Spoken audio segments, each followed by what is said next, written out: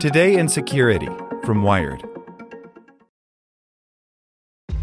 This episode is brought to you by ShipStation.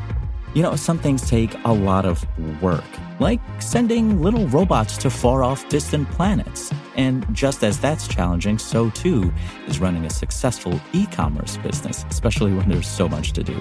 So I want to introduce you all to ShipStation. Now, I love using ShipStation because of its easy-to-use dashboard, which makes managing orders and printing labels a breeze and super smooth. Oh, and the customer service is just out of this world. It's exactly what you need to help grow your business. Sign up for your free 60-day trial at shipstation.com/technews. That's shipstation.com/technews. Introducing Wondersuite from Bluehost.com, the tool that makes WordPress wonderful for everyone. Website creation is hard, but now with Bluehost, you can answer a few simple questions about your business and goals, and the Wondersuite tools will automatically lay out your WordPress website or store in minutes. Seriously. From there, you can customize your design, pick your brand colors, and add blocks. No custom theme or coding required. You'll get content suggestions that you can keep or revise, and with Yoast SEO built in, we automatically help you get found in search engines. From step-by-step guidance to suggested plugins to an AI-powered help bot, our built-in tools make WordPress wonderful for everyone. Whether you're a beginner or a pro, you can join over 2 million Bluehost users. Go to bluehost.com/wondersuite. That's bluehost.com/wondersuite. Welcome to the spoken edition of Wired. Palo Alto Networks has the broadest, most comprehensive cybersecurity for private cloud, public cloud, and SaaS environments because secure clouds are happy clouds. Protect yours today at go.paloaltonetworks.com/secure-clouds. Wired had a potential infosecurity problem. Here's what we did about it. By Zach Tolman. On February 26th, Wired's security reporter Andy Greenberg received an email from Sofia Tupolev, the head of communications at the security firm Beam.io, saying she'd found a security issue on Wired.com. Tupolev's company had discovered sensitive data in the source code on many pages on our site, including obfuscated hashed passwords and email addresses for current and former Wired writers. We corrected the problem right away. About 2 hours after we found out about the issue, we had a fix in place and had cleared the data from the affected pages. Shortly thereafter, we invalidated everyone's passwords, even though we believed the hashed passwords were relatively safe. Moreover, everyone accesses Wired's content management system with two-factor authentication. That makes it even more unlikely anyone breached our system, and in fact, we found no evidence that that has happened. It did raise a concern with us, though, of what might happen if anyone was using those same passwords on other systems. We sent emails to our writers explaining what had happened. People who still write for Wired all had to change their passwords, and we suggested that if they used the same password for other accounts, personal or business, they might want to change them.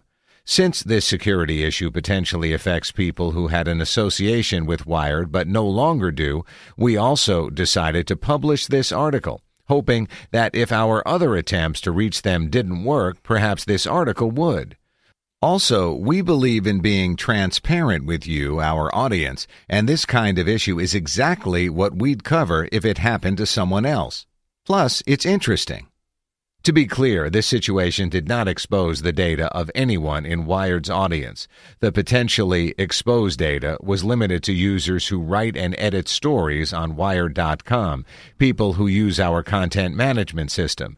This data has no relationship to our ad-free customers or magazine subscribers. These systems are entirely independent.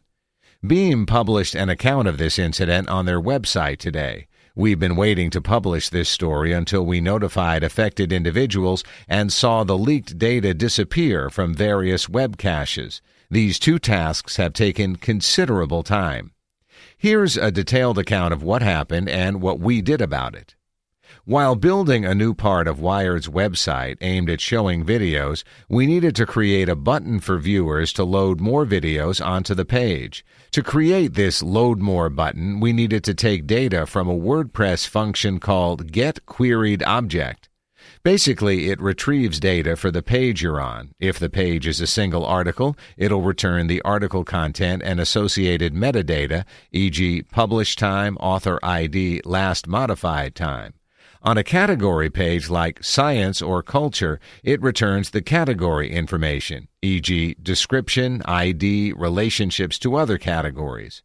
For the Load More button to work, we need to expose some of the data from getQueriedObject to the front end. In other words, we had to take the results of this function and embed it into our JavaScript.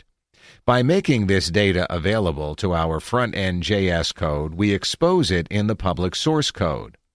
Our intention was for the queried object data to only be present on video category pages, but that's not what happened.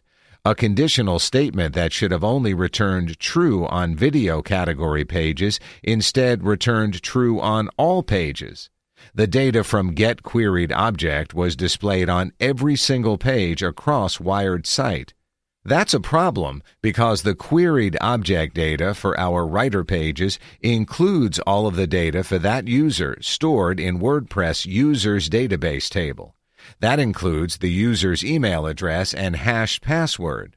All told, this information was available on roughly 19,000 pages for approximately 1,500 writers starting in June when we built the video page until we discovered the problem and corrected the code in February. We already share writer email addresses publicly, so that wasn't a problem.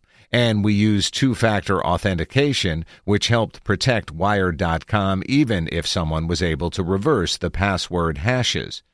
But that said, the more worrisome part here was the combination of the password hashes, obfuscated versions of user passwords, in conjunction with email addresses. After reviewing the algorithms we used to hash writer passwords, we recognized that with some effort, the hashed passwords could be potentially reversible. We invalidated all the passwords and sent emails to our writers explaining the situation. We have taken a number of steps to limit the data exposure. We fixed the initial issue and cleared all caches under our control that contain the data.